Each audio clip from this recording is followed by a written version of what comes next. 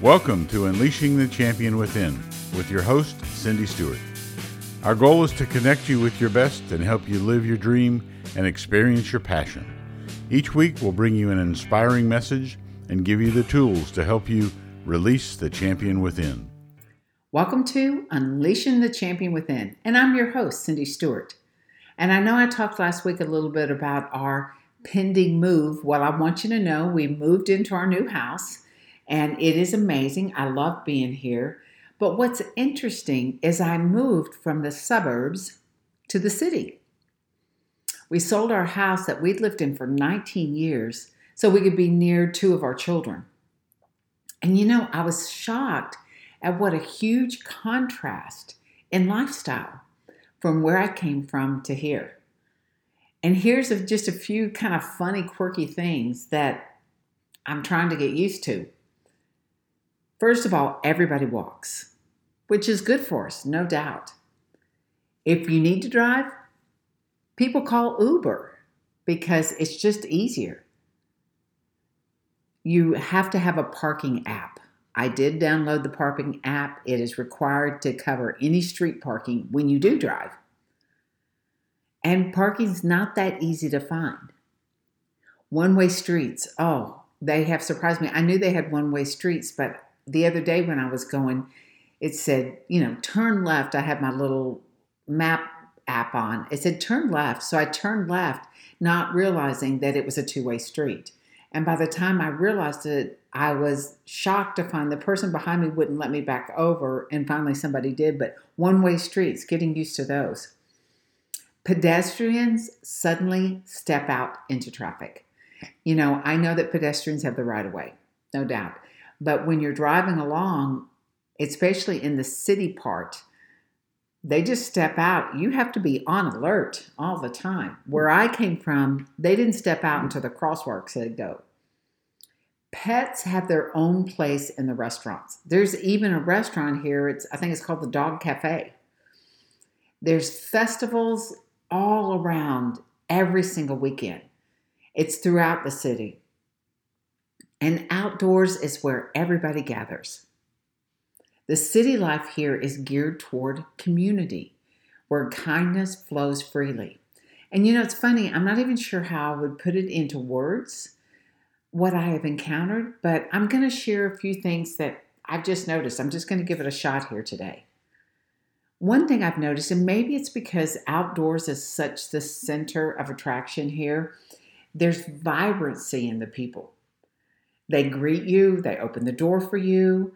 They go out of their way to be friendly. And it's not so much about what they say to me. In fact, it's just the thought that they actually stop to say something. In my new city, I've noticed that people care about the health of the community. They recycle. They pick up after themselves. You don't see trash on the sides of the roads or in the parks. And they're really passionate about culture, with multiple museums, venues for music and theater. I was running in the park the other day, discovering a new park, and they're having a big theater production of Mamma Mia. And I'm like, great. I texted my kids and my husband. I said, let's do it. So there's just so much desire just to be out together. Before we moved into our new house, our neighbor from across the street came over to introduce herself. She's a coach for a sports camp. She wanted us to know that we are in a quiet, safe neighborhood with wonderful neighbors who look out for each other. I mean, that's amazing in itself. And I really feel like that's coming back, this real sense of community. Where I lived before, it was just a little bit more isolated, though I had neighbors all around me. We were so busy going somewhere in our cars. And when we got home, we would pull into our garages and shut them before, we did anything else. That I forgot the community to the right and the left of me. And living here reminds me of when I was growing up. We all knew our neighbors. In fact, no door was locked. And when people came to visit, they would just knock lightly. And I can remember my mom's friends coming, just knocking on the door, saying, "Hey, Linda, it's Nancy." And they would just come on in. They didn't need an invitation. It wasn't a big deal. We were just more of community, like family. I read an article a couple of years ago that talked about how people were moving back to the city. And I thought to myself, why? Why would you want to live in the city? Well, I'm finding out. It's not so much the location, but I believe it's the environment that city life can provide. It doesn't mean all do provide that, but it can provide. And I believe it's a trend across the country. People are searching for communities. We're hungry for community. We're for conversation to make an impact in our own backyard. And like me, I didn't realize I was hungry for it until I became part of this thriving community. So you're thinking, do I need to move to a city to find a community? No, of course you don't. Everyone moving to the city isn't the solution. Community is found in our heart toward others. I read a phrase the other day that sums up this thought of having a heart for community. It said, unselfishly seeking the best for others. That really is what community is really looking out for the person in front of you, the person on the side of you, taking that extra moment. I was coming out of Starbucks this morning, and a lady was coming out behind me, and she had two huge drinks in her hand. So I just waited a few minutes and held the door for her. It wasn't that big of a deal, but it does. It takes some thought. It takes a few minutes. And I think the best way to build a community is really by participating in it. Here are a few tips to connect deeper in your community, and these are some things I'm going to try out. Sit on your front porch if you have one. I happen to have a small front porch, and engage with your neighbors. Wave at people as they drive by or walk by. A lot of people ride bikes down here. Just give them a nod. Get to know others by asking questions. Find out a little bit about them. Where did they come from? Have they lived here all their life?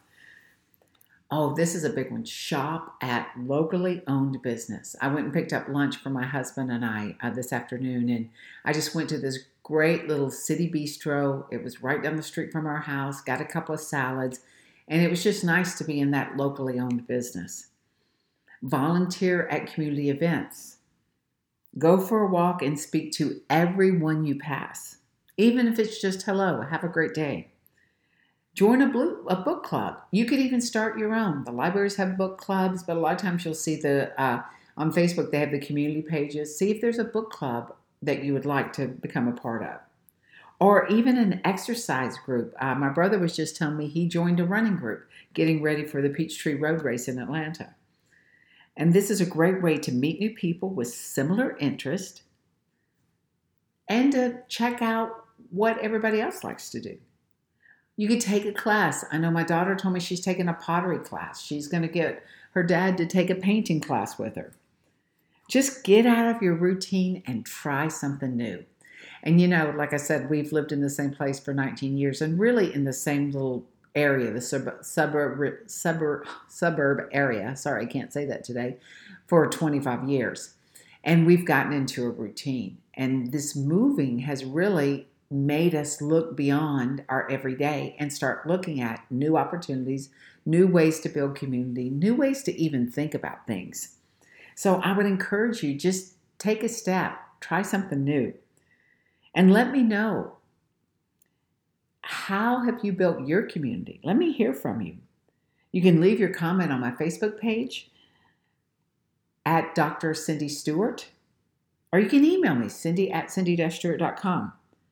And there's, of course, connection forms on my website, cindy-stewart.com. But I want to hear what you have to say. And I've got a couple of upcoming events. At our church, we've got a couple of things. The first one is Teaching on the Prophetic. It's a training and activation to grow in the prophetic, to increase your skills in the prophetic. And it's April 11th and 18th at 7 p.m.